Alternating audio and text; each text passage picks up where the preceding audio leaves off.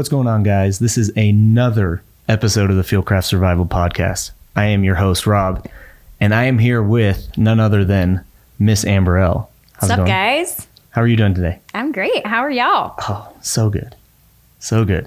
We've got an exciting one today, but first, I want to give a huge shout out to our sponsors. We've got Black Rifle Coffee and SIG, two great companies. And I mean, SIG has been releasing so many new guns recently. They just feel like they're on fire, pumping them out, and it's been great. They're lit. Lit. Those new comped models. The 365 and the 320 Spectres, the comped, integrated comps. Gold triggers. Ooh. Yes. You going to get your hands on one of those? I don't know. You going to help me? Maybe soon. We'll see. I think so. But yeah, gone out and shot them. I mean, they feel great. I looked at one up close the other day, and like, I don't know if anybody noticed this on all of the models they've seen online, but like it has my name on it. Oh, did it? Yeah. Oh, nice. Yeah. Dude, that'd be amazing. I know. I think they made it for me. Seems likely. I mean, all that reduced recoil would be great for you. And the gold. And the gold? It's like perfect amount of bougie, perfect amount of practical. It's like they took the tactical, made it practical, added in some pizzazz. Okay. It's like the literal perfect firearm for a woman. Okay, but that's a bold statement, but for real. Perfect? Like literally the perfect firearm? Perfect. Okay, but hold on. This might be a little bit of a teaser, but are they going to fit in the new Fieldcraft leggings? Oh, like a glove. Okay. As long as they're doing that. Okay, what are we going to talk about? We are going to talk about the war between Ukraine and Russia and the humanitarian crisis in Poland. Yeah, I was going to say Poland, but with a really, first-hand perspective. It's not all about Poland. It's Ukraine. Yeah, but you were in Poland. So you just got back a couple weeks ago. Mm-hmm. So first, let's talk about how did the trip come about? Like, what was going on to get you over there? So for those of you that are not aware, I am the director of family preparedness here at Fieldcraft. That includes all things family, all things community, and all things women. And I have a passion and a heart for women and especially mothers, because that's just the stage of life that I'm in, right? And so I love being able to help inspire mothers to feel more empowered and to really take on that self-reliant lifestyle, and families in general, but to see mothers really blossom in that role and feel as if they are fully equipped to go out and tackle the world and go on adventures and just live a full life with their children and know that they're fully capable of doing that. Also love families, love when dads can be involved too. But because I'm a woman, I'm not a biologist, but I know that I'm a woman. Can you figure that out on your own? Yeah, I think. I'm pretty sure. All right. You're ahead of some other people. I just feel like I really need to lean into that. That is what women are what I understand. The intricate and unique ways that our mind works, that's what I understand. And so I love leaning into that role, and doing that as the director of family preparedness has been so life-giving in this stage of life. I mean, it's interesting. I mean, this kind of goes back to all things Fieldcraft and women and family preparedness. But a lot of times we talk about not teaching down to women or not teaching them in a different manner, but you need to teach them in a way that applies to what they're doing. Very and in relatable. A way that, making it relatable and making it applicable to what they're doing, so that they can say, oh, I carry a gun differently, or I do this thing differently, or I have to have different considerations. And so I think that all applies to addressing the women's market and the women in a way that they can relate to. Yeah. And I mean, y'all do amazing. Mike does amazing. Kevin Estella does amazing. Kevin Owens does amazing work. But there's so many nuances when it comes to being a woman, especially as a mother, that you just really can't speak to unless you live that life. And so I think we can both agree that I fully live that life. I homeschool my 3 children. I maintain a small homestead on my own as a single mom. And so I live that active lifestyle of filling those roles, and so to bring that to the table in a way that's very authentic to me is very fulfilling and rewarding. And so how'd that get you to Poland? Well, being that I work here at Fieldcraft, we have great connections, especially in the veteran world. And so one company that I've always really followed closely has been Mighty Oaks originally. That's the foundation that Chad Robichaux set up.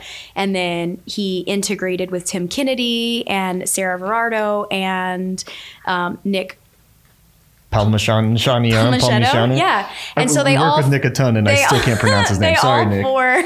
They all four formed Save Our Allies back in August, whenever they began doing the evacuations of the Afghans before the U.S. withdrew from Afghanistan. And they've transitioned Save Our Allies from doing that work in Afghanistan into a new mission, which is doing work in Poland. Okay, so we worked with them a little bit back when they were getting people out of Afghanistan, which they're still doing. Yes. I guess I haven't been as involved in a little bit, but you have. I think you and I think that we haven't really spoken to this much, but you and I were deeply involved back in October, helping Mike get his interpreter and his family out. Mm-hmm. And so Mike was in Hawaii at the time on a plane, terrible time zones. And so he passed that on to us. And so we had to do the ground communication with Save Our Allies to get the family, the remaining part of the family, because half of the family had made it to Abu Dhabi. I don't know if we have told that story, but yeah, half of the family had made it out. The other half were rejected, weren't able to make it out. Mm-hmm. And then, it was a couple weeks later, they made another attempt and thankfully were successfully able to get out of the country. So we were heavily involved with working with Save Our Allies at that point, and trying to make sure that all went as well as it could. And then I haven't seen as much on the inside since then, I guess. I don't know if you have, but yeah, and then it kind of popped up again with Ukraine. Mm-hmm. They shifted a lot of the operations over there as things kind of dialed up with Russia and Ukraine, and they had a lot of needs over there now. Right. And I think you and I got to see the legitimacy of the work that they were doing. And we saw, they were, I think at the time, they really thought that there were multiple organizations alongside them doing that work. And then when all was said and done, they realized that they were actually the only organization that went in physically and started removing people via flights. And so that was pretty significant. So I've just followed everything closely, and I've occasionally sent through like some encouragement and some prayers. And I started to see, I actually had some folks that had Ukrainian family that were reaching out on Instagram, just letting me know what it sounded like the crisis was evolving into. And so we saw in the initial stages that men of fighting ages, within certain ages and who were developmentally able, physically able, had to stay behind to fight. And then the mothers and the children and the elderly were evacuating. Mm-hmm. And so it looked like a very female dominated evacuation that was happening. And that's what the crisis was. As it began to rise, it was mostly women, men staying behind, some single women staying behind to fight, or younger unmarried women, some married women, choosing to bear arms for their country. And when I say humanitarian crisis, look, I was born and raised in Southwest Louisiana. Storms, hurricanes, natural disasters, and the crisis that ensues, and the humanitarian crisis that ensues after that is not something that I'm foreign to. But on the scale of what's happening in Europe, it's almost unfathomable until you see it. Mm-hmm. But if you have the comparison, like the metric of comparison, like I can say for a hurricane, to multiply that and to try to figure out what the response to that in an effective way and in a long-term way is supposed to look like, you can imagine that everyone is just reeling, just trying to figure out what the next steps are, So Ukraine is about 1.5 times bigger than California, okay? So let's put it into perspective. Texas is only 12% bigger than Ukraine. It's about the size of Texas. Yes. Physical size. They have almost 44 million people. So that's about almost 20 million more people than Texas in a country about the size of Texas. Being pushed and displaced. Imagine if Texas plus 20 million more people were displaced from Texas. Can you imagine what the surrounding states would be? What's going to happen? But let's add in the fact that if this happened, the places in which the Texans would go would be English-speaking places. Makes it a little easier. To go from Ukrainian-speaking Ukraine into Polish-speaking Poland. And trying to figure out what's happening, where you're going, and how to house all of these people. In an emergent crisis, moment of crisis, without your husband potentially. This is survival. Okay, mode. so how did I get there? Okay. Well, I guess we didn't finish that thought, but I mean, we're talking about what did this look like on the ground when you have this mass exodus of people and you have all those circumstances. I mean, you throw in your English with the Ukrainians and the Polish people and trying to figure out how do you communicate, where are they going, what's happening. I mean, yeah, you got a dish. Let's go. You got a dish. What's it like? Give me the 411. Listen, I don't know if you know, but I'm just heavily involved in the clandestine operations of humanitarian work. I think if you're in there, you're not supposed to tell people. I'm joking. What did it look like? Or tell us how you got there. I mean, you were actually talking with Save Our Allies. Yeah. And so I would, as a Christian, I know that they're a Christian-based organization. And so there were different times when I was like, how specifically can I pray for you? And I have friends that I, kind of had these prayer groups with. And so we were trying to pray very specifically for individual missions they were going on. And so like right before I got there is when they went in to get the Fox News reporter, Benjamin Hall, out. Like they were the foundation in charge of that operation, the non-government agency that went in to Ukraine and evacuated Benjamin Hall, and they were able to save his life. Once he got to medical facilities, was transported out into Germany. And so praying for the specific missions was really important rather than just saying, generic, let's pray for Ukraine. Pray for you know what I mean? Everyone. It's like I felt deeply connected to it. And I think it's really important for us to have that discernment and be led in certain instances to just feel impassioned about something. And I think it's no surprising matter to everybody that knows me that I would be deeply connected to something that was women and children who felt helpless. Like that will attract me like a magnet, And so we started to talk about specific ways that I could help, like that's my role at Fieldcraft. Like, is there any way that I could be helpful in any capacity? And so it first kind of became a joke, like, well, do you think you can hop on a plane and get over here? Because we could really use a woman, especially somebody who has a nursing background. Right. You're a nurse. So on the ground with these women. And so, at first it's like one of those haha moments. And then you're like, wait, I mean, technically, I guess I could. Your schedule was just magically free. I am so blessed to have family and the children's father who were there to help out with them. I have a wonderful nanny who is a great asset, helps homeschooling the kids. My sister-in-law helps as well. And so I have a great team in place at this stage. My children are a little older now. And so it wasn't, terrible for me to leave for a week to go do some humanitarian work. So it worked out. And within, 3 days? Within 3 days of us deciding, I was on a plane. Yeah, I think it was Monday. And then technically you were gone Friday. Yeah. So 4 days. Yeah, 4 days. You almost left Thursday. Yeah, on accident. But got it sorted out. You're good. And so I got on the ground, met up with Chad and Save Our Allies and just kind of got tied into what was happening there. The humanitarian facilities that are on the ground there are operating outside of whatever large transportation stations they can in order to facilitate moving these people quickly through. So we're stationed in a larger city. And so as soon as people are crossing the border from Ukraine, they can get into the city, have their basic needs met. We had medical facilities in place there.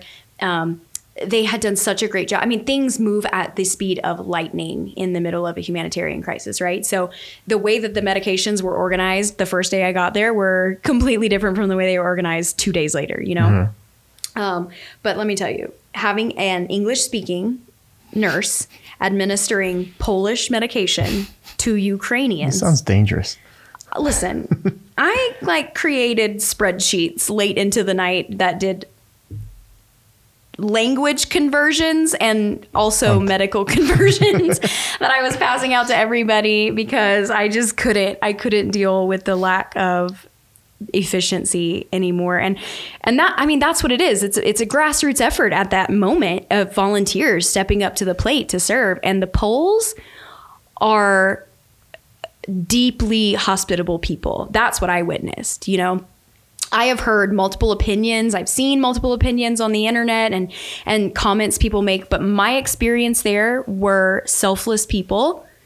Of course, you're going to have rotten eggs and people who feel differently everywhere, but selfless people opening the arms of their city to millions of refugees. That's crazy. Yeah. Where are they all coming, like staying? I mean, you talked about their train stations, mass transportation. Tell us a little bit about kind of the flow of people. Because you mentioned there's different camps or different areas where they're kind of getting basic needs met.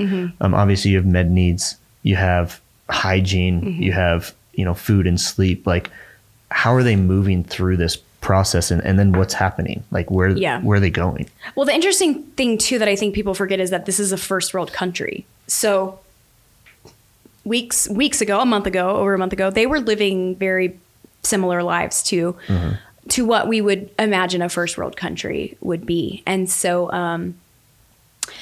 a lot of them had spent some time in bomb shelters, if they were close to Kyiv or if they were on the eastern side of Ukraine where they had the Russian military in their cities. And they were kind of like sequestered to their homes at that time. And if they were able to escape and get over the border, there were those basic needs. There were a lot of emotional needs that were coming out. I mean, a lot of people dealing with the shock and the trauma. And I think we're in an age, almost like another age of enlightenment, where people are recognizing that the emotions and dealing with trauma plays a significant role on not only your mental health, but your physical health, And so a lot of that was actually being addressed, like initially in the camps, like they were really trying to meet the mental health needs of these people. So alongside the medical professionals, they had people offering mental health services as well, because these children imagine your children just suddenly existing in war, having to walk across the border because your vehicle ran out of fuel 15 miles before the border. And then you get to the other side of the border and it's just rural landscape. And you're like, I thought I would get to Poland and everything would be okay. And you're just in rolling fields. That'd be crazy. I can't imagine the stories of people getting out. And then, what would that feel like? Yeah. I can only imagine. It'd be crazy. So there are closer to the transportation centers, it's very basic. When I got there immediately, there were some rooms stationed off where they had bunks, like cots set up, and they had partitions between to try to give mothers and children certain privacy. But those were literally there for you to use for 3 hours at a time. So that was take a quick nap, get your things in order, change out the SIM card in your phone. Like, they had people there, volunteers who were you'd give your passport and they'd give you a SIM card for free. And that way you had service to the Polish communication towers. Wouldn't have even thought of that. Yeah. So, that was there. They had people there, just volunteers, trying to help them come up with plans about where they were going. Some people had family other places in Europe that they were trying to make their way to. And so it was just a matter of the logistics of transportation, getting them onto the proper train or onto a bus that would take them here and put them on an airplane. And so there was just, it was almost like that city had become a place of respite for a short period of time. They got past that initial survival of getting out of Ukraine, and then they just needed a second to get their bearings, for part 2 of the plan. Some of them just needed to recharge their cell phones and get a meal. A little pit stop. Or if they had walked barefoot, we had some people with skin abrasions, or their kids had ear infections or really bad coughs. And so they just needed those basic needs met before they could move on to the next plan. There were some women who didn't have time to grab the proper luggage or a suitcase, who had all their belongings that they had brought with them in bags, and you had to help them secure a suitcase. And so it felt very grassroots. There were a lot of 1-by-1 type scenarios. And that's insane when you say there's millions of people coming through, but it's they're doing damage control the best you can, Just nonstop, one person after another trying to figure out what they need. Yeah. And then once, so the Boys and Girl Scouts of Poland it's not just young people. This is almost like a Kiwanis club of sorts, where it moves into adulthood, and it's a very significant part of the culture there. And so the Boy Scouts and the Girl Scouts were highly involved in the operations of the humanitarian work. And they did it in a really organized way. As organized as it can be in the middle of a crisis, you know. They rallied very quickly, and they were always willing to flex and pivot. So like I said, like one day it would look one way, and then the next day partitions were moved around because they realized that they needed to create, you know, they had the capacity to create more space this way, or they needed to secure more privacy, or they were really trying to meet the needs of the people. Once you moved out from the transportation centers, there were, you know, empty malls, like malls that had closed down, that they converted into longer term humanitarian centers where they set up plywood bathrooms and shower. You know, like people came in and just set this up in a day to give them the facilities to take care of their basic hygiene and let the kids play. You know, like imagine a mall with the escalator with like giant tarps over the escalator, and like a fountain that used to be in the middle, like dried up and covered with Visqueen, and then little kids on scooters, like just like driving around in circles with gummy bears and suckers, just like stopping to wave at you and tell you hi. It's just, they were just doing the best they could with the facilities they had. But yeah, just really being resourceful people. Churches were really coming forward. I mean, the church networks that are existing are a huge and powerful force for the good of the Ukrainian troops right now, and the Ukrainian people. Like, it's amazing to watch, like the body of believers, like the capital C church of people come together and just serve together in that capacity. That was really, really incredible and inspiring. But churches would come forward and they'd say, like, we're going to take 1,000 people. And they would find like long-term places for them to stay. They help to connect them to Ukrainian speaking tutors that can help establish, reintegrate their children back into some form of education, find some type of work for the mom to earn money while she's here. And so that's really amazing, like just small pockets, you know? Yeah. So out of kind of all of these people that are kind of stepping in, were the vast majority of them Poles? Like, or did you have other groups? I mean, you're American coming in. Yeah. Save Our Allies is an American organization coming in. Were other European countries coming in? They were, yeah. I mean, not everyone was going to Poland. Obviously, they want to go somewhere where there's not like a pro-Russia culture there. And so, I mean, there's not that many ways out of. Poland is taking the lion's share just because they are the western border. Right. I mean, they're a massive border with Ukraine, and it's the path away from Russia. Exactly. So there's not that many other countries you can go to, at least initially, right, without passing through Poland. I mean, there's a couple, but little Belarus, you know, but a little Black Sea. They had a couple people critique me on that, and they were like, Europe is taking a lot. The greater Europe is taking a lot of refugees as well, and it's like, facilitated mostly through Poland, you know. So, the Polish people will tell you how many people they've seen come through and how fearful they are that a second wave of this, like if Russia were to continue to push westward, and everybody in Western Ukraine who thought that they've had time and they could, like, it'll be over soon, they can just sit there. And these are sentiments that are coming directly from the mouths of the Ukrainians, the things that I repeat to you. It's not things I've heard on the news. They've said, I have family in Western Ukraine, and they stayed because they keep hearing reports that it's going to be over in a few days. And so they don't want to uproot their whole family and leave when it's not going to happen. Affects them, and they could have stayed. But the further west they push, the more people are going to have to leave. And so, I mean, the Polish people were even expressing concerns that a second wave that happened in the same capacity the first wave did, millions of people, would crash the infrastructure, the economy. And so that's why they were trying to be so diligent about processing these people through, I mean, they would send people up to Sweden. They had ferries, like you can get them north to the Netherlands, into Germany, into France, into Spain, to Israel. Like, people were going everywhere. So it's become an, I don't want to say problem, because it sounds like something of a burden. And while it is a burden, it's also a responsibility for humanity, but it's become a responsibility for the sake of humanity for all of Europe, because Poland is not going to be able to sustain for sure the longevity of that. And so, I mean, how many do we know? What's the number to date? I mean, it was so a couple hard to track, million, wasn't it? I think, I mean, when I left, it was up to like 3 or 4 million. 3 or 4 million. But yeah, the numbers were rising.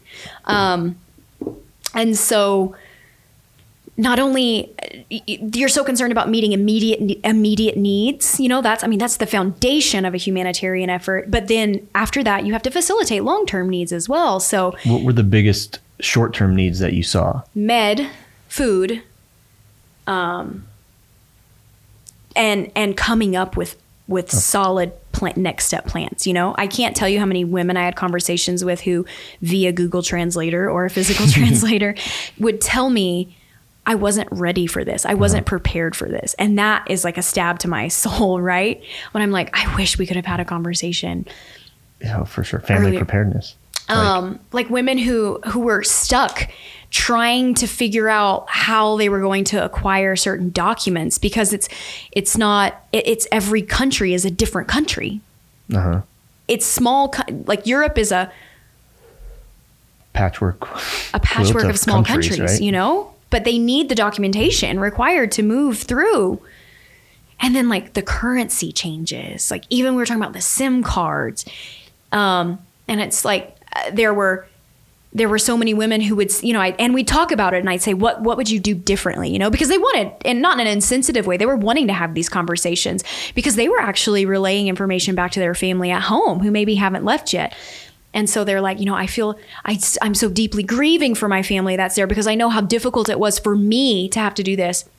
So we'd have the conversation like, well, what would you do differently? And, they wish that they would have had almost what they described as like a go bag ready with copies of their official documents, basic needs that they had, like contacts, like if they had certain prescription contacts or glasses, like having backups of those, having clothes, medications that they needed, like extra charging banks, like power banks for their phone, because the loss of technology had become, and the ability to communicate had quickly happened, but had become such a significant hindrance for them because they weren't able to facilitate their movement across the border once they had lost access to communication. Right. And they were, you know, they were able to facilitate that. It just became harder.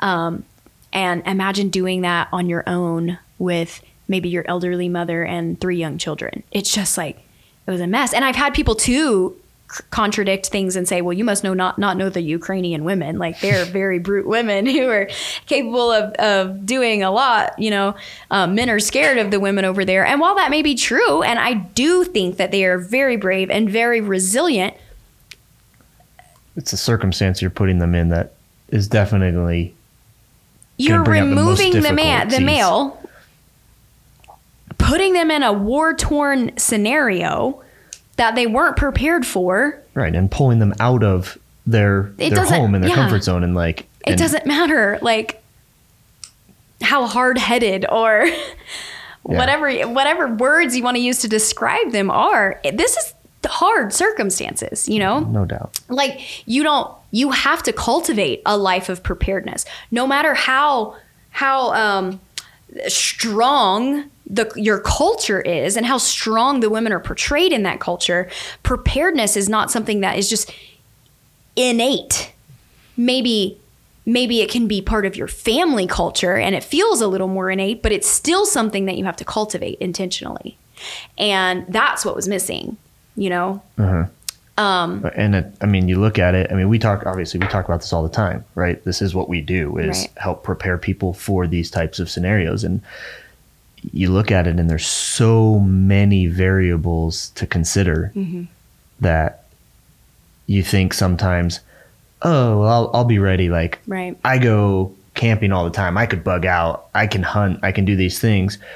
But it's, okay, well, how much time do you have to get out and how prepared are you in that moment, right? Where, oh, is your city being bombed? That adds a level of complexity to maybe they had to leave their home and go somewhere else for a short period of time. And I don't know. But you got minutes to grab something. It's okay. Or maybe you didn't think about documents. I've never once thought about bugging out and having my passport copy in there so that I could get into a different country. Have you not read my blueprint for family preparedness? Look, it's on the list. Did you even send it to me? I don't think so. Multiple times. But that's something that multiple times. I don't know about that. That's probably true.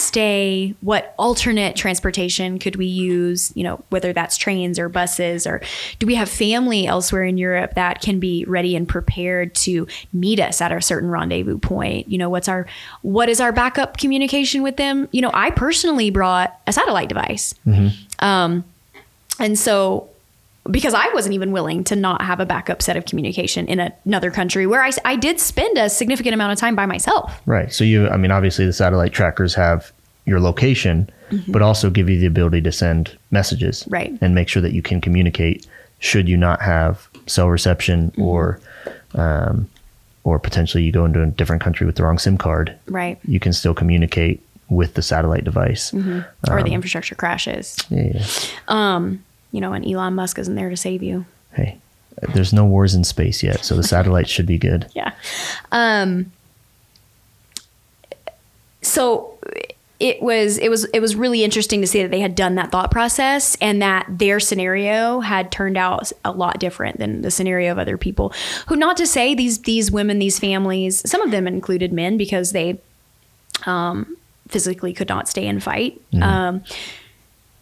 They weren't getting their ducks in a row, so to speak, but it would have been a different experience had they did you feel like you could kind of tell who was more prepared for it, or when, and you could tell when it was somebody's like first day in the city versus somebody's third day in the city, you know?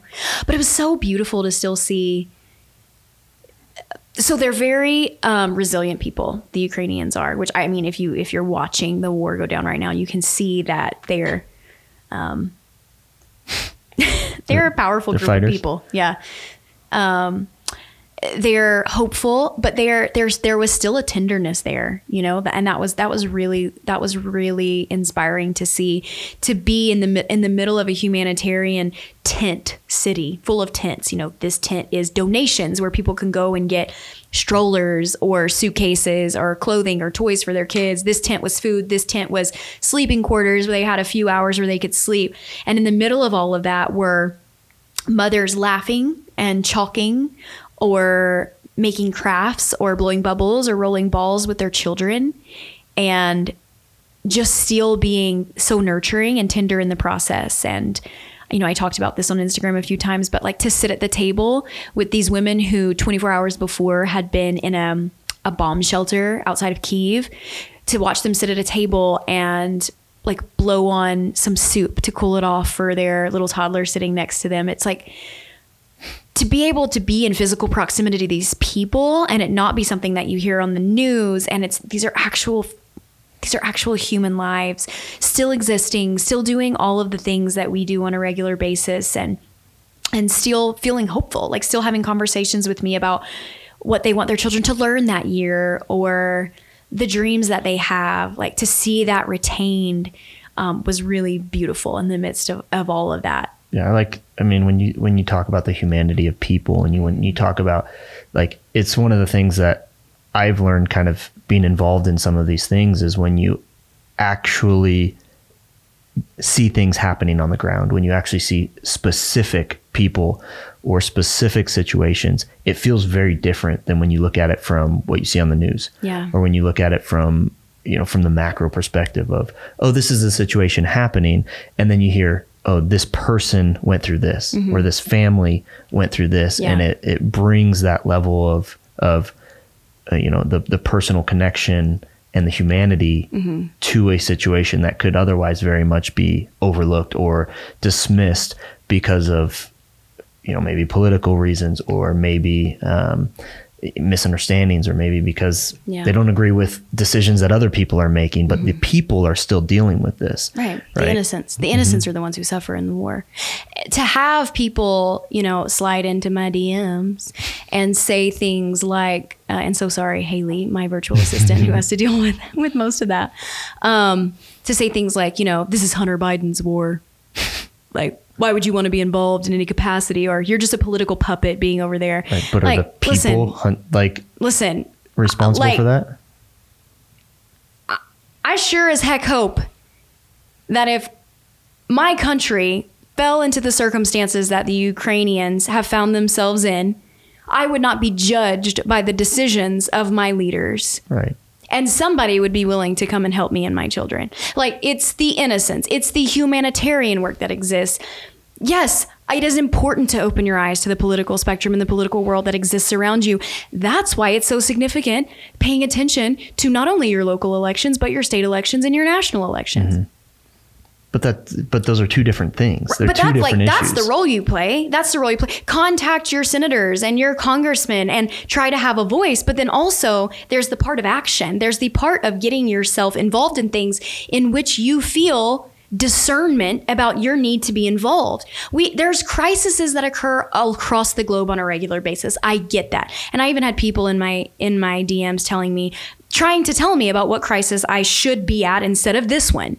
The crisis is occurring in the United States. I get it. But if we, the people who are capable of helping, in some capacity, even if it's but a drop in the ocean, can pay attention to the discernment where we are able to use our individual skill sets and the places in which we thrive, and we've been given gifts and the ability to illuminate the darkness and lean into that, that's when things change in the world. Mm-hmm. And so I agree. All of these things are crises, and I hate it. I hate that I can't help everyone everywhere. And the majority of the time, I truly believe that my work here on this earth in this specific season of life is within the walls of my home, raising very empowered, very kind, very understanding and intelligent and educated and well-rounded children who have a softness for humanity. That's where my primary work exists. Secondary, my work is helping to empower other mothers and other families to do the same, because we have to raise another generation of leaders. We have to. Yeah. But there are times also when my role is to go into the world and use those strengths, that understanding and that softness and tenderness that I have. And that's where it was supposed to be utilized. I was very clear on my discernment in the matter. You and I spoke about this. Like, I prayerfully consider this. I had people that are my mentors in life that I also had prayerfully considering this for me. And I knew beyond a shadow of a doubt that's where I was supposed to be. And my 9-year-old said it best when she crawled onto my lap the night before I left, and she hugged me and she said, "I'm not crying because I'm scared. I'm crying because I'm so proud of you, because I know that you're the best mom in the world. And if this were happening to me, I would want a mom like you to fly across the ocean to take care of me." And I think that's the best example that you can give for your kids, is to be selfless, to take of your time and your talents and be able to help other people and help your children see. Like, I would love it if my kids could learn a way to help other people as impactful as that. And the fact that she could recognize that even before you went says something about, you know, who she is. Like, what innocent wisdom, right? Mm-hmm. It was so simple, like coming out of her mouth, it was so simple. And I get that every mother doesn't have the ability to put their feet on Polish soil and hold the hands of Ukrainian mothers. Like, obviously not. It just so happened that I was capable of doing that. And I felt like it was a responsibility as a representation of all of the women standing beside me who feel the same passion, and all of the men too, who feel that same passion but couldn't be there. Mm-hmm. You know, obviously we all have different roles to play. And so the awareness, the prayers, even the small financial donations, all of that makes a mission possible. Mm-hmm. Obviously there's some people that have to get on the ground, but not everybody can. Yeah. But I think everybody can do something. Right? Whether that is the donations or whether that's finding the people in their own community that they can impact. Or teaching your children. Mm-hmm. You know, it's like, I even just wanted people to understand the deep sadness in the midst of war, what war does to a country, to a people, to the future of these children, what this actually looks like on the ground, how we can mitigate our own risks in our own lives, not to prevent war. That's inevitable. The rise and fall of nations is inevitable. We've seen that since the beginning of time. But how do we protect our family? How do we protect our community as best we can in the midst of the uncontrollables? How do we control what we can control? Mm-hmm. That starts by just teaching your children about what's going on, teaching your children where Ukraine even is, where Russia is, what the USSR was, what NATO is, what it means, what this means for America. Mm-hmm. And opening their eyes so that as these children grow and take on the fissures and the cracks and all of the parts of the crumbling foundation and rising foundation and rising structure, I don't want to say foundation, of this world in which we are leaving behind for them, they are more capable of doing that. Absolutely. That's powerful. And that starts by you simply getting an inside look into what this looks like, into what the voice of a Ukrainian woman sounds like. And I felt so sure-footed in the process, and I felt so I don't even felt like I posted about it as much as I wanted to. And, you know, I would make jokes like, I feel like I live double lives because I'm like, first of all, my phone is exclusively a Google Translator for the most part in the middle of this outreach that we're doing. But like I can't set up my phone to record me speaking to these women, like sitting at their feet, holding their hands, like letting them cry and just trying to reassure them it's going to be fine. Being a representation of hope for America, like them questioning over and over again, like, why would you leave freedom to come here? I didn't even get to showcase the majority of that because I was so consumed by the actual efforts of it. But I hope in some way I was able to show people what it felt like, what it looked like. Not like a newscast, just telling you what's happening, but a connection to what's happening. Yeah. And like, that's what I most longed for, was to just create awareness, yeah, you know, which is powerful. And to let people know, I don't want you to look at what I'm doing and think I could never do that. Like, don't even allow this to be a base for comparison. Look at what I'm doing and say, I'm standing right beside you. I'm holding your hand. I'm praying for you. I am becoming more aware. I am more tied to this than I was before. Like, I wanted it to be a collective battle cry, not like a look what I can do, you know? It was just, it was deeply humbling, and I was deeply honored. And well, I know that happened, right? I mean, people came in and helped in other ways, right? With helping you be able to go, yeah, right? 100%. Everybody has a role to play, and everybody's role has to be different. Otherwise, nothing would get accomplished. We are all parts of a moving, functioning, living body carrying out a role. And so leaning into what that part is for you in your season of life is critical. And that first begins with discernment and discerning what your role looks like. Got off on way of a tangent, but we can move to the next one. Anything else about On the Ground? I mean, tell me what your first impressions were when you got there.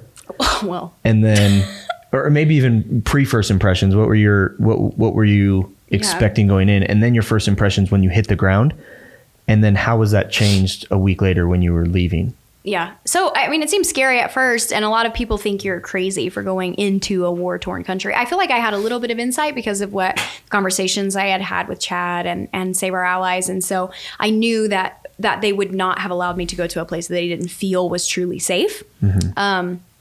And so, first of all, landing in Poland, I initially got tied up with border control. Like, border security detained me. They took my phone. They took every single thing I had, my bag, my luggage, and they kept me for about an hour and a half. Jeez. I didn't understand what was going on. I was completely confused. I kept asking questions, and they were like very sternly telling me to just wait. We think that it had something to do with all of the medical equipment that I had in my bag. And so all the tourniquets, they looked very militant, I'm sure. But that was very much a shock of like, girl, you ain't American no more. You know? Yeah, all the random checks that happen every time. Super random. Random. So that was really interesting. And so there was very much a peace to the city, even in the midst of the crazy amount of people that were moving through. It was really nice to see that it's still, I mean, Europe in and of itself, and a lot of those old historical ancient towns just has that peace and that really deep rooted fortitude about it. And so that was definitely maintained. And these cities, I'm actually reading read aloud to my kids right now, and it's a historical nonfiction, but it evolves around some events that had transpired hundreds upon hundreds of years ago. And these ancient cities, it's not the first time that they've taken in refugees from that area of the world. You know, it's almost like this little well-worn path that's happened a few times before. And so it's really interesting to read these accounts of what happened centuries before. Interesting. Yeah. They're learning any lessons from from history? You know, I think we all just at one point or another stop paying attention sometimes. Not all of us, but some of us. it's just the course of humanity, you know, to just repeat mistakes over and over again. Yeah. Rise and fall. But it did feel very safe. And then you move into the centers where the refugees are, and it feels, you know, obviously it's a lot more fast paced. There are places where you see concentrations of women and children just sitting on the side of the road near a train, or like a metro station, that just have suitcases, and the children are just laying out in the sun, on a blanket, trying to get a little sunshine, and moms are reading books, and it's like, it's sweet, but it's terribly sad. You know what I mean? Yeah. So it looks a little different than people think it would look. But so that was surprising to see to just really feel safe. Like I did feel safe. And also being on your own, like on the border of a war country, you're like, okay, well, baptism by fire, test out my survival skills here. But I did feel well equipped. I didn't feel like I was blind. I felt like my eyes were very much open. Obviously, I couldn't carry a firearm. I did have my knife, but situational awareness had to be very much on point. Mm-hmm. And there were multiple times I'd ask Chad a couple times. I'm like, do I look American? How do I look un-American at the moment? And just paying attention. In a place where everybody's speaking a different language. Thankfully, a lot of, like I said, Polish people do speak some English, but it's definitely trying on you and builds a little resilience. I had Google Translator in my phone, and I had downloaded both the translations of the Polish language and the Ukrainian language. But then that means I had to make sure my phone was always working. So I had multiple backup power banks that I always had with me. My Vertex bag was the best asset. And I know people made jokes like, oh, look, pushing them products while she's in Europe. But like, no, I had to maximize efficiency. I mean, we spoke so many times about this, like how I need to mitigate risk and I need to maximize efficiency. And so I need the best possible ways to do that. Yeah. And look, I'm the director of marketing, or CMO now, I guess. I don't actually. Chief marketing officer? Yeah, I guess. But yeah, sure. We push products, but because we believe in them. Because we believe in them, yeah. Because we use them and we put them in real world circumstances as much as we can, and make sure and test them, right? Put them to the limits and say, where are the fail points? What can we learn from these things? And I mean, it might even help some other people get some good product in their hands. I had suitcases break.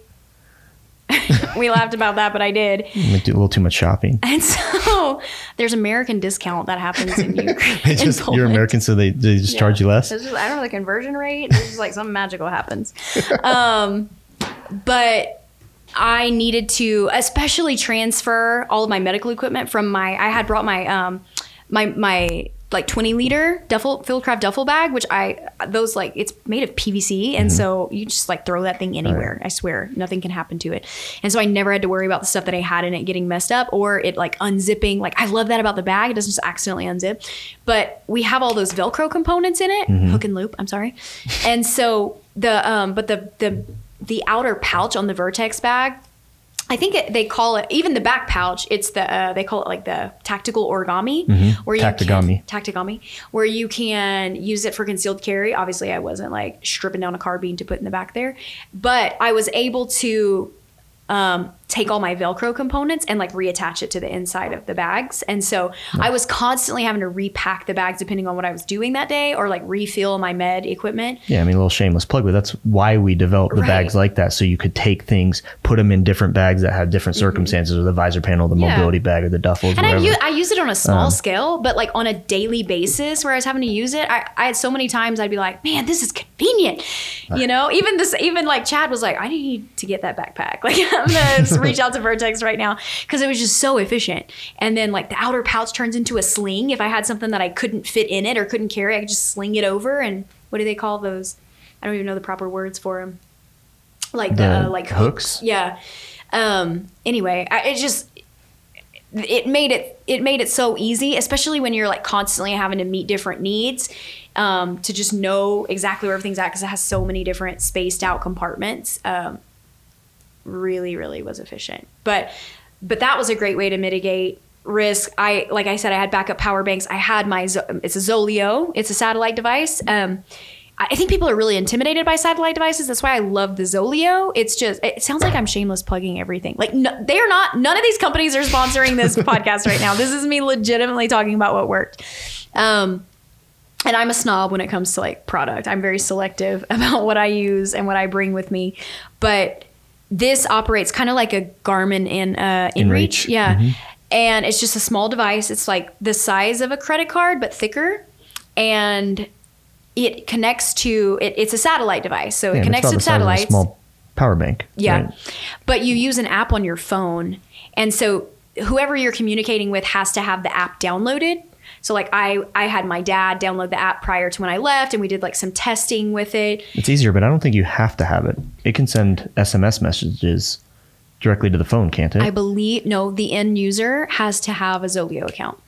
I'm pretty sure. For messaging or for tracking? For both, I think. I'm pretty sure you can just do SMS or email. But it's better. It's a better experience if you have the app. We can double check, but. And then there's also an SOS function on it. Mm-hmm. And so now, and it alerts whatever authorities are in the geographical area in which you are at.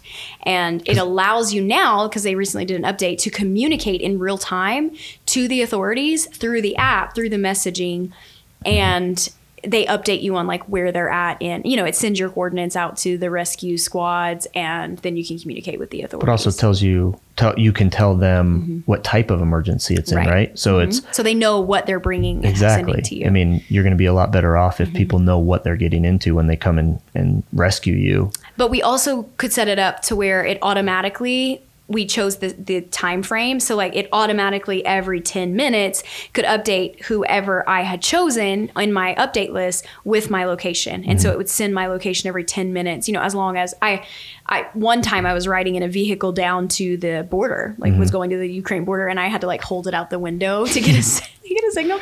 But then I had a driver, and I put it on the back window, and it would beep, and it makes like this noise, which you can turn it off every time it sends through your location. And he was always like looking in the back at me, until at one point I was like, it's just my satellite device updating everybody on my location.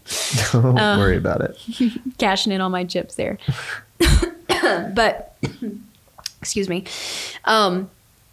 Yeah. And so that, like, being in Poland, being in the city was a very unique experience, feeling the intensity of the war-torn nation. I mean, having people come in from a war-torn nation, but also feeling the peace and the efficiency that they were creating there. Now, we did go down to the border. Yeah. So when you say you went to the border, I mean, generally speaking, you were a couple hours away from the border, right? For the most part, I was a couple hours away. You're talking, you actually drove down to the border. Felt very different. The actual border. Felt very different. What we were doing was there was and the way all of these people communicate. So they're using the church body of Ukraine, and they have like a network of communication they use to let the church body that's operating in Poland know, that they need help. And so there were a group of, it was disabled youth, disabled elderly, and then families. So they had people that were blind, they had people that were deaf, they had people that had, physical disabilities, they were in wheelchairs, who weren't able to displace and evacuate in the standard way. Mm-hmm. And so these people were from all over Poland. There's a lot of orphans that they have to go in and help save. And so anyway, Save Our Allies got the call that they needed a bus to transport them safely across the border.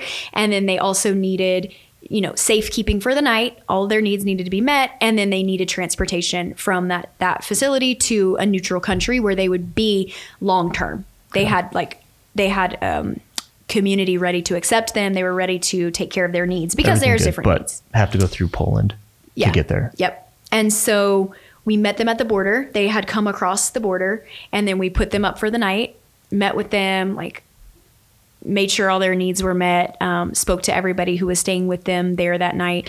We stayed on the border that night, and then the next morning got them onto the bus to send them away to their neutral country. Nice. That's awesome. So are you allowed to talk about how they're finding these people? Like, where are they coming from? Like, how is Save Our Allies coming to know about Yeah. So, you know, the American military cannot be in Ukraine because it would be considered a sign of aggression, and they're a NATO country. And so what they do is non-government agencies are the only ones who can operate. And so what's beautiful about Save Our Allies is they have the know-how and the skills, because they are veterans, in order to facilitate these operations and to assist the needs. But it's a lot of communication with like the churches there who are people of very different skill sets, who have been able to come together and use all of those skill sets for one cohesive goal, and that is the well-being of the Ukrainian people. And so they're able to, have people on the ground, obviously, and then pass along that information via their networks. Yeah. And then... So they know to communicate Save Our Allies with their request. And so the request comes through, they approve it, and then they facilitate whatever that looks like. So there's multiple missions that are constantly going on. It may involve orphans. It may involve walking orphans across the border. So Ukraine, there are a lot of Ukrainian children that are adopted by Americans. Now, if they are in the middle of an adoption, but everything hasn't gone through yet, they're still considered American citizens in some capacity. And so it is, it's very important for them to evacuate them and get them to safekeeping. And so, sometimes there's like private companies that reach out and have, like with the Benjamin Hall scenario, they needed the best people to go in there and carry out this multinational effort, is what it was, honestly, to get him out. And so it was like, Fox was able to reach out to them independently. So got it. Yeah. Back to the 41. I think it was actually, I got it wrong. It was like 40. I think I was 47. You shortchanged? I did. 6 people. I'm just, humble like that.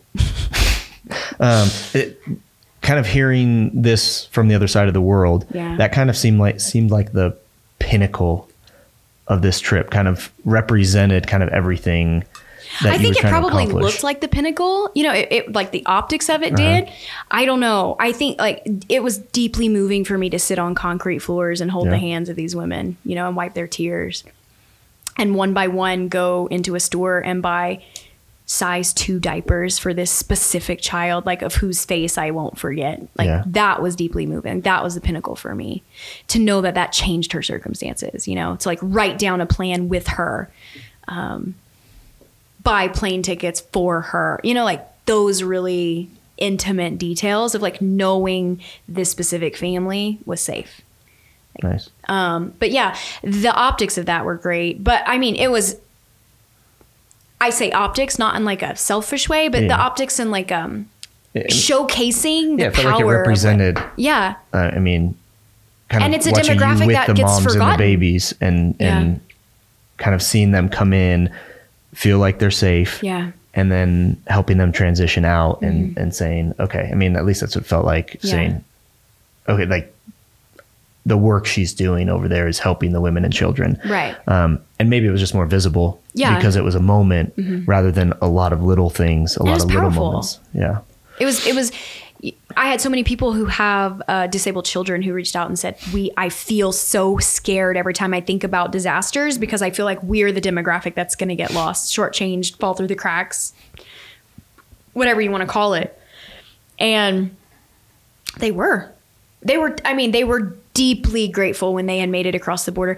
We had a man in a wheelchair who wheeled up to us and wanted to speak to us and thank us, because they all knew that like we were part of the company or the organization that paid for that bus. You can imagine how scarce buses are at the time. So, and it was so cute, because they were like, we got them a good bus. Like it had comfy seats, they had them lined up, and it was really sweet for them to make sure that they had everything set in place. Like, where are you stopping to get food? And like made sure they had enough money to pay for all the food for these people, to make sure that all of their meals were supplied. And it was just a very comfortable trip for them after the horror that they came from, literally. But it was a guy in a wheelchair whose dad and brother, he was from Eastern Ukraine, whose dad and brother, they were caught in the shelling, and his dad and brother died alongside him. Not fighting. They weren't fighting. They were trying to evacuate. They were being pushed back into their homes by the Russian forces. And so they got caught in the crossfire trying to evacuate. His dad and brother got killed. And so he had to finish the evacuation on his own in a wheelchair. That's horrible. But Oh, like no tears, smiles, like hand holds, hand squeezes, like was so grateful to be on the other side, was so grateful to know that he was going to a country, asking me if there was going to be football there, which is not football. Soccer. Yeah. Football, Americana. Like showing me pictures of his glory days back when he played football, telling me that he was going to be out of his wheelchair one day, asking if there would be like physical therapy services there for him. He had gotten in a car accident, so that's why he was in a wheelchair. But just like believing he had a future, like even talking about the future.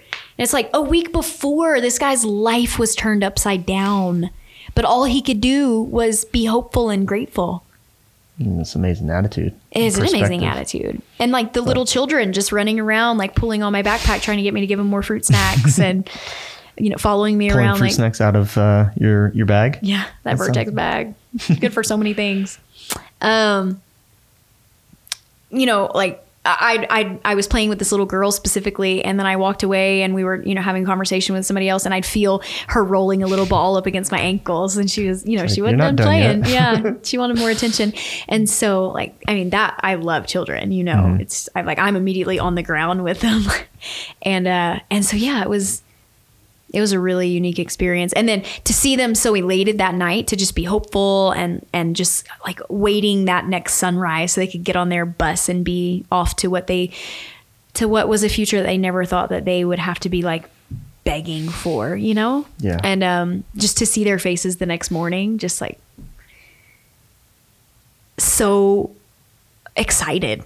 I don't know if you guys saw the video on my Instagram of them like waving and just like cheering, but the feeling was it was deeply moving. I definitely was a different American that day. Yeah. Yeah. What's your biggest takeaway from the experience?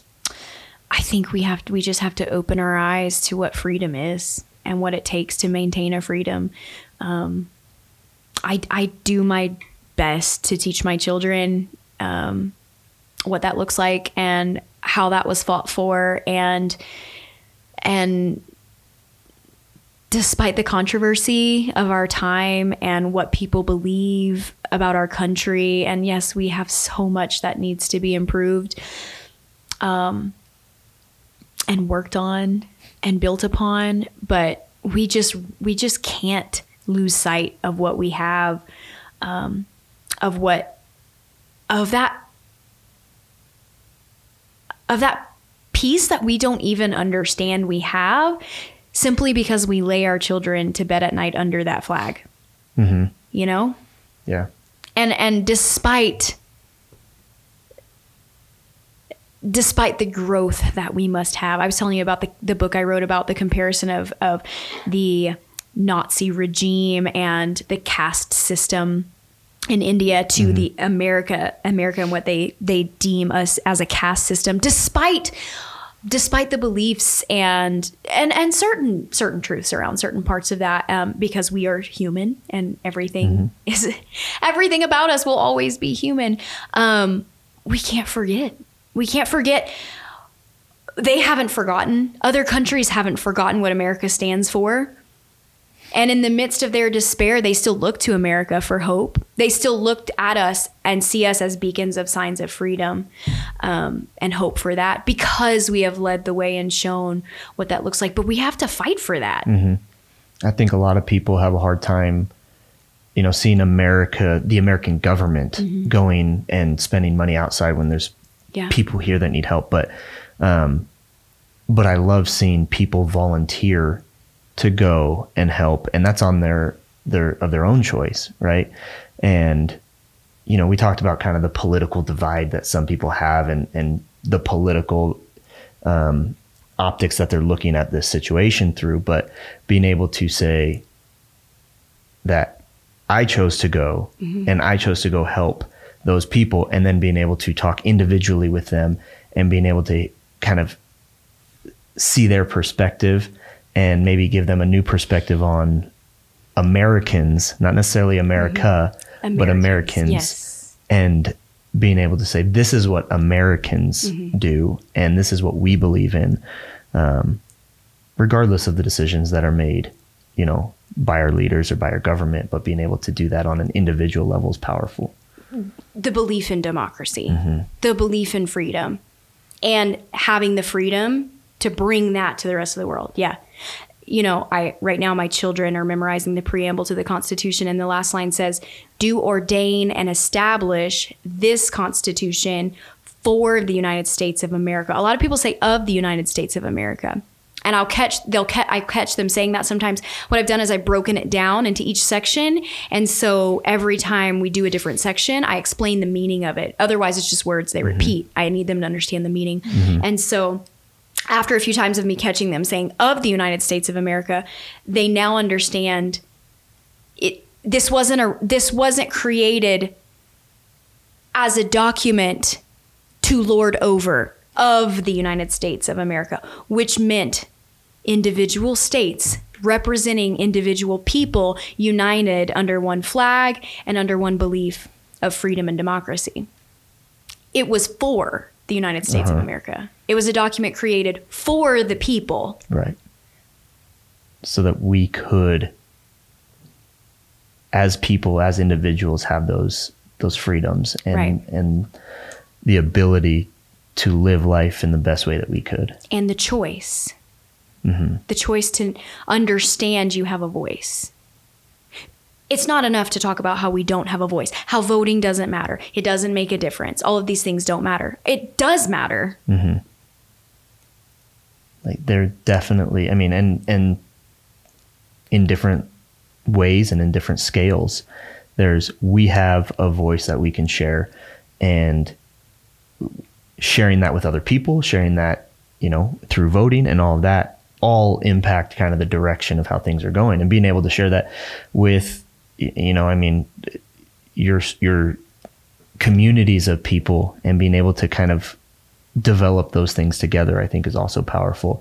And again, that's why I think local government and local elections and local communities coming together is a great place to start, because it allows you to see more directly the impact, and being able to take that and build upon it. We are given the power, and the Constitution establishes securing the blessings of liberty.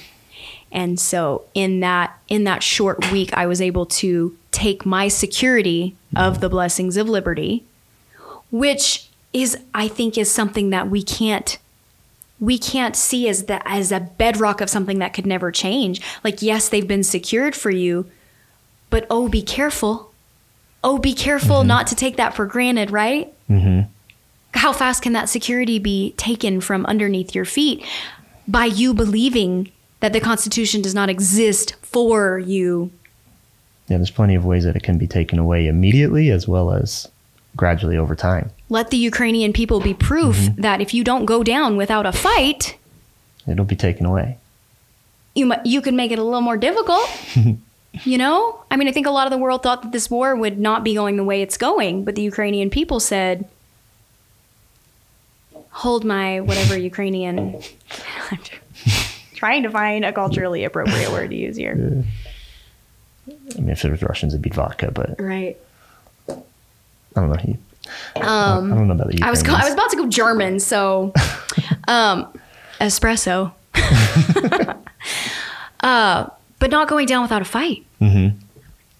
Your blessings of liberty were secured, but that's an active lifestyle of maintaining the security. And so taking that across the ocean, taking my secured blessings of liberty to people who needed it. That was the most significant thing to me, was to realize that regardless of America, because of my blessings of liberty that were secured for me, I got to represent America in the way that I believe America should be represented. I got to choose that. So rather than just complaining about it or abiding in whatever I thought I should sit back and abide in because I have no control over things, I showed myself and the people in my direct impact that that's not true. It's powerful. To learn those things and to be able to see those directly I think it's powerful. Yeah. It was definitely an honor. And one that I didn't take for granted or take like lightly. And I feel like my training at Fieldcraft and honestly, my upbringing in a very rural lifestyle and a self-reliant lifestyle all just really positioned me to do it in a very safe way. I never felt unsafe. It was very hot on the border. It was a very different feeling on the border. You know, like I remember the sounds at night and just like the air was felt very heavy. Really did. Felt a lot different in the inner city. And I, in my hostel of a room, had to keep the window open that night. And I remember halfway through the night, I was like, who am I? I'm a cowboy. Like sleeping on the border of a war-torn country with the window open. I don't know what happened to me. But yeah, it was a very unique experience. And people think I'm crazy when I say, I just don't feel like I'm done. Like, I feel like my feet are going to be back on the ground in some way, you know? Nice. Yeah. I mean, it's good to feel like you had that experience and, you know, thinking, okay, there's more of that. Yeah. You know, we got more work to do. Met a wonderful mother and woman who's there with her husband. He's representing the United States as his role in his military role. And so she actually had followed me on Instagram for a while. And so it was like, it was so, that's happened a few times when I've taken large, like, trips somewhere far where people will reach out. And I know it seems crazy. I'm like, I know them from the internet, but I screened them. Okay. And they're always legit, but to feel like even across the world, I had a community. Another mom who uses the same homeschool curriculum reached out, we met up. And I felt like she was a soul I'd known my whole life, you know? I mean, we hit it off so quickly and she has such a heart for the Ukrainian people, and her church is actually part of a group who's taking in as many people as they can for long term. And so she has deep connections to the Ukrainian people right now. And I'd love to work with her to just expand a ministry of some sorts, even if that evolves into just communicating, into educating our children about what's going on, using resources and artwork and lessons from literal refugees who want to share their stories and want to let the world know what it is that's happening, you know, and just giving them voices. Yeah. You know, that's our way of securing liberty for them in some capacity. Educating, empowering, teaching them the lessons that they can learn. I mean, those are great. Yeah. Wow. What else? It's an experience. Such an experience. How long have we been talking? I don't know. It's over an hour. Shoot. If you're still listening, bless you. Anybody left? I mean, we kind of talked about it, but I love kind of thinking about the lessons that we can learn. Yeah. And the things that we can do to prepare ourselves for whatever we might find ourselves in. Tragedy does not discriminate. Yeah. I mean, everybody's everywhere all the time. We constantly are seeing things in the United States and abroad that are displacing people from their homes or putting them in circumstances where they have to up and leave or hunker down. I mean, we talk about bugging out a lot, but also staying in their home and making sure they have the things. Or, I mean, we found out as a country what happens when the supply chain goes down. Yeah. You know, those grocery stores have enough food for about like a day and a half, 3 days at the most. And that goes real quick when everybody's like, oh, I don't have enough stuff. And so being able to look at those different circumstances and put themselves in a position, teach their kids about how to deal with certain types of things so that when you are put in that situation, you're in a lot better place. And it's still going to be inconvenient. It might still be rough and terrible, but it's not going to be nearly as rough or nearly as terrible if you hadn't done those things before.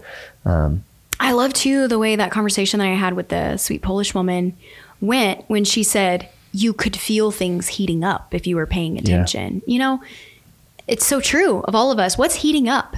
I mean, you look at COVID and you look at stuff with that, and that heated up. You could definitely tell, and certain people kind of started doing certain things, and then all of a sudden it was rushes for toilet paper and gas. Because, you know, all of a sudden everybody knew that it was happening. But before that, you could see it was heating up. And you know, her terms, I like that, heating up. You could see there's signs. Now it helps if you're just prepared a long time before that, but heating up, you can look at the specifics of what you might be facing and tweak and add and adjust your preparedness plans to match that. And it goes alongside with my, you know, the tagline I use on my own in my own brand, the Eyes Up Buttercup. It's not just what's heating up; it's paying attention to what's happening. You know, I mean, let's look at a very basic truth. Ukraine produces a very large amount of wheat, a significant amount of wheat. And not anymore. You're going to run into supply chain issues. You're going to run into a lot of issues. What will that look like? Is that going to look like something tomorrow? Most likely not. But that could be something to consider heating up. What are you going to do about it? Wheat stores very easily. You know, I mean, you've seen my 5-gallon buckets of grain. Yeah. You know, if that's something you're concerned about, I always encourage people, sit down. A lot of preparedness is simply a self-evaluation to begin with. Sit down, have a discussion with your significant other or your family. What are you nervous about? What makes you nervous? Personal discernment is I've talked about it so much tonight, but it's because I truly believe that we have such a gift inside of us that is so rarely utilized. What makes you anxious? What makes you nervous? Think about it. Dig into that. Write it down. That's something that's heating up for you. Even if that's just the spark. Well, another thing that we've been talking about for a long time, but even more so recently, is how can you use recreation or how can you use things that you enjoy to help you prepare for those things? Right. And put things into practice in a fun way, like things that you enjoy, so that you can test things, so that you can try. Like, if you never were able to prepare or test things, you would never be ready. It doesn't matter how much you're going to be able to do. You have to be able to go run through the scenarios and work with the family members and work with the other people to kind of know the things that work and don't work for you guys. And it's not just like, I say this all. I've really gotten disciplined with my physical fitness in the last couple months, and it's every time I talk to my trainer, I'm like, I want to be able to put Etta on my shoulders and climb up Bridal Veil Falls, you know, without like dying halfway up. It's all very functional fitness for me, but it's not just that. It's navigating, you know, going on a hike with your children, taking your children. We say operating the outdoors because obviously that's something we're enthusiastic about, but also taking your children to a museum.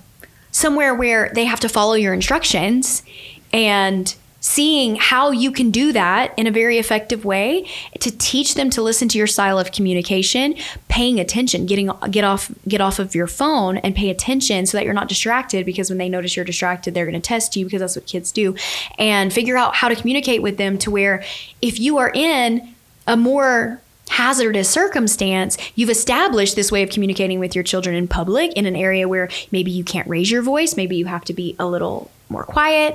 You have to be a little more cognizant of how you're communicating with them, the way you're communicating with them, trying out your code words. It's like very simple. It's not even like, why am I saying the word like? It's not even putting them out there saying, we're going to go do a drill where I'm going to use your code word. I'm going to create a fake emergency scenario.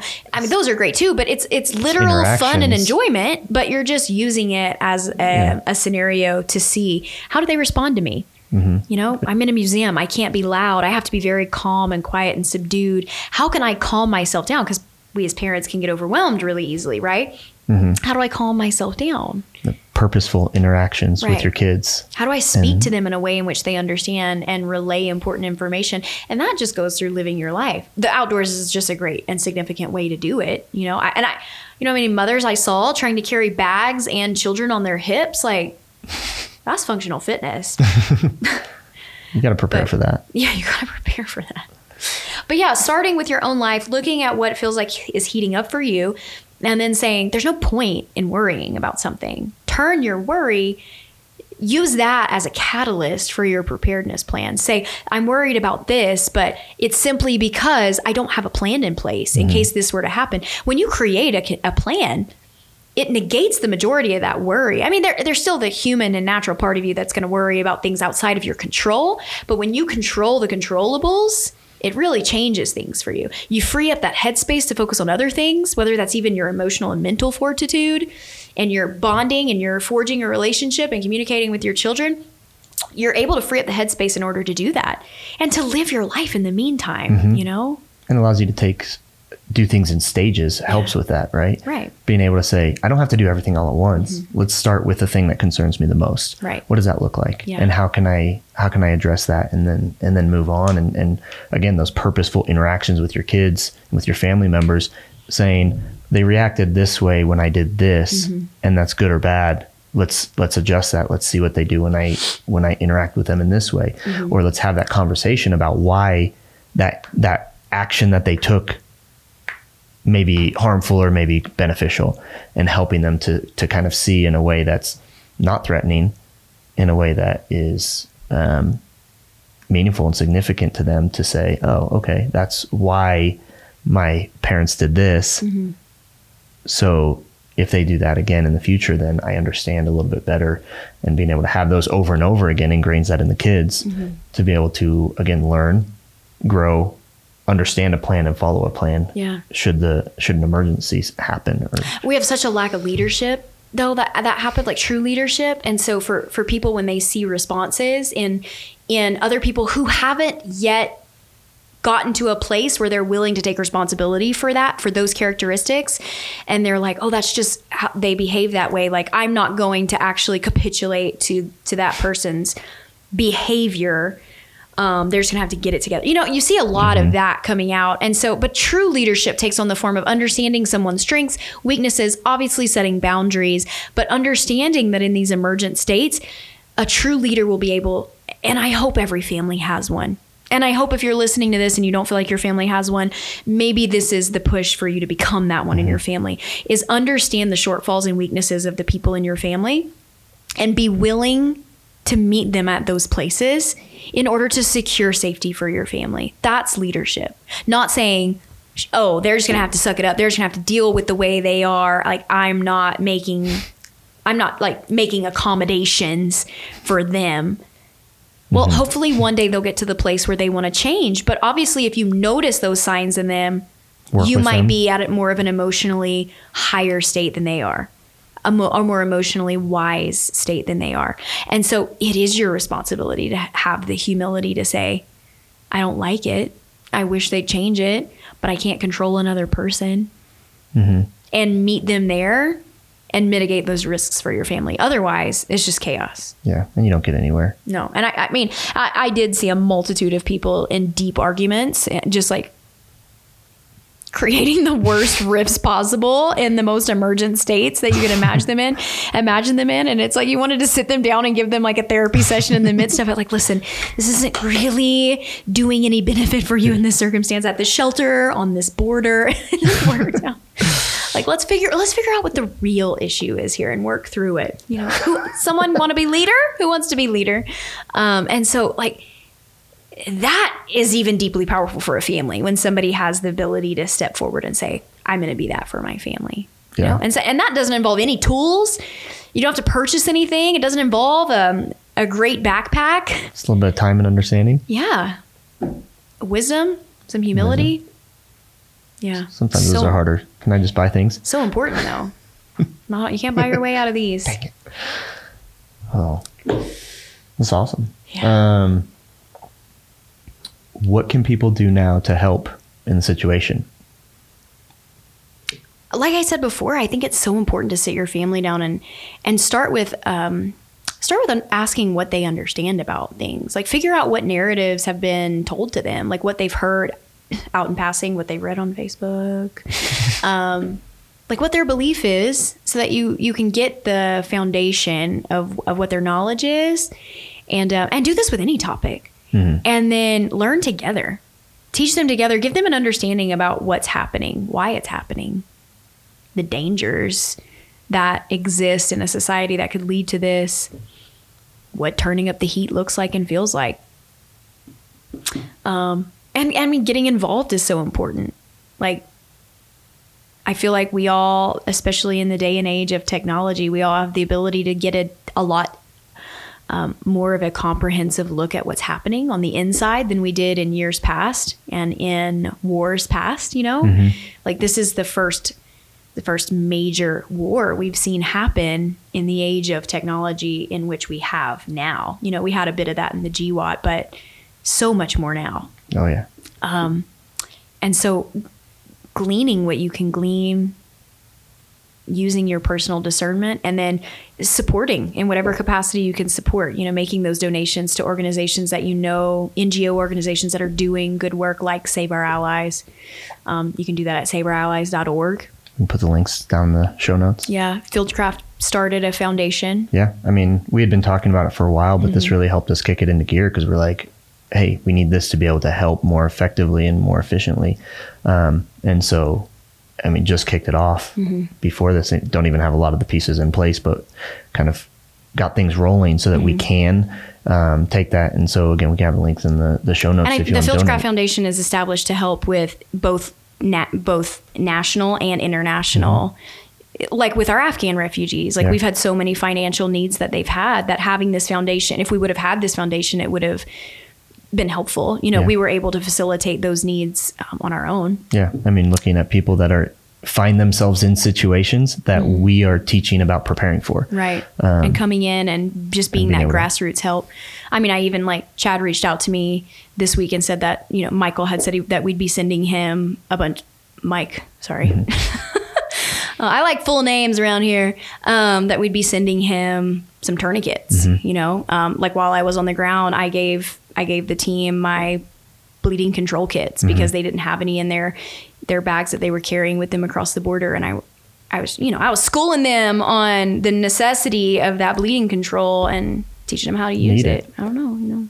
I mean, we saw real quick, tourniquets coming in got real hard to get for a minute, and we were like, and so we actually had to stop sales for a little bit while we were kind of gathering in things so that we could provide some for those people in need, as well as being able to secure more for everybody here so that we could have those.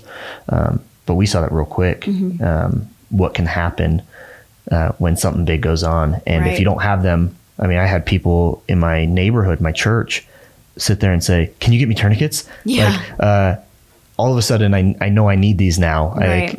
I've talked about them, I've thought about them, but now I need them. I even had a lot of questions this week, people witnessing the tragic shooting that happened on the subway in New York. And they saw what it looked like for somebody to be sitting on the ground with a bleeding arterial bleed, and they're like, oh, those tourniquets you said, like, that would be mighty handy to have in my diaper bag right about now. Yeah, make sure you have them on you so you can access them. Yeah. So a lot of lessons to be learned. I mean, it's lessons, if you're willing to learn them. If you're willing to learn them. So eyes up, buttercups. Awesome. Well, it's been a great talk. I know. I'm glad we got to sit down and get this down before life comes in and I forget so much of it. I don't think I will, but no, but even, I mean, I look at it, a couple of these circumstances, and when you're not directly involved or directly seeing the things happen, it can, you know, you can forget about it pretty quick. Yeah. And I think it's important to make sure that we are remembering what's actually still happening and remembering the people and remembering that they still have needs. This isn't ending anytime soon. You know, and you see with crisis, I mean, we see this with hurricanes all the time. The immediate influx of help is so great. And then all of a sudden everybody forgets. Yeah. But it's like these people are displaced. They're not going home anytime soon. Yeah. And to what, you know? They're going to need the alliance of a lot of people who care to help them, especially with the multicultural movement and the displacement from their home and their language and everything that they know and have known. The rest of their life is changed. I mean, it's all different. It's never going to be the same. Yeah. So awesome. Any final thoughts? I don't think so. No? Good. I mean, like, I'm so grateful for the work we get to do. And like, if anything, I just wish I could sit down with all the moms and say, and like, express the heart of the Ukrainian women who say, I just wish I would have had more time to prepare, and say, what's heating up in your life? Like, let's just take a minute to prepare for You that. had the time. You just didn't take it. And I think if you haven't had that thing happen, take the time now so that you're not saying, I wish I would have taken the time to prepare. That we have the luxury of time right now. Yeah. At this exact moment, on this exact day, we have the luxury of time. Just priorities, making sure that it's one of them. Yeah. Awesome. Well, it's been a pleasure. Thanks for joining me on the podcast, and look forward to next time. Definitely. Bye, guys. We'll see you.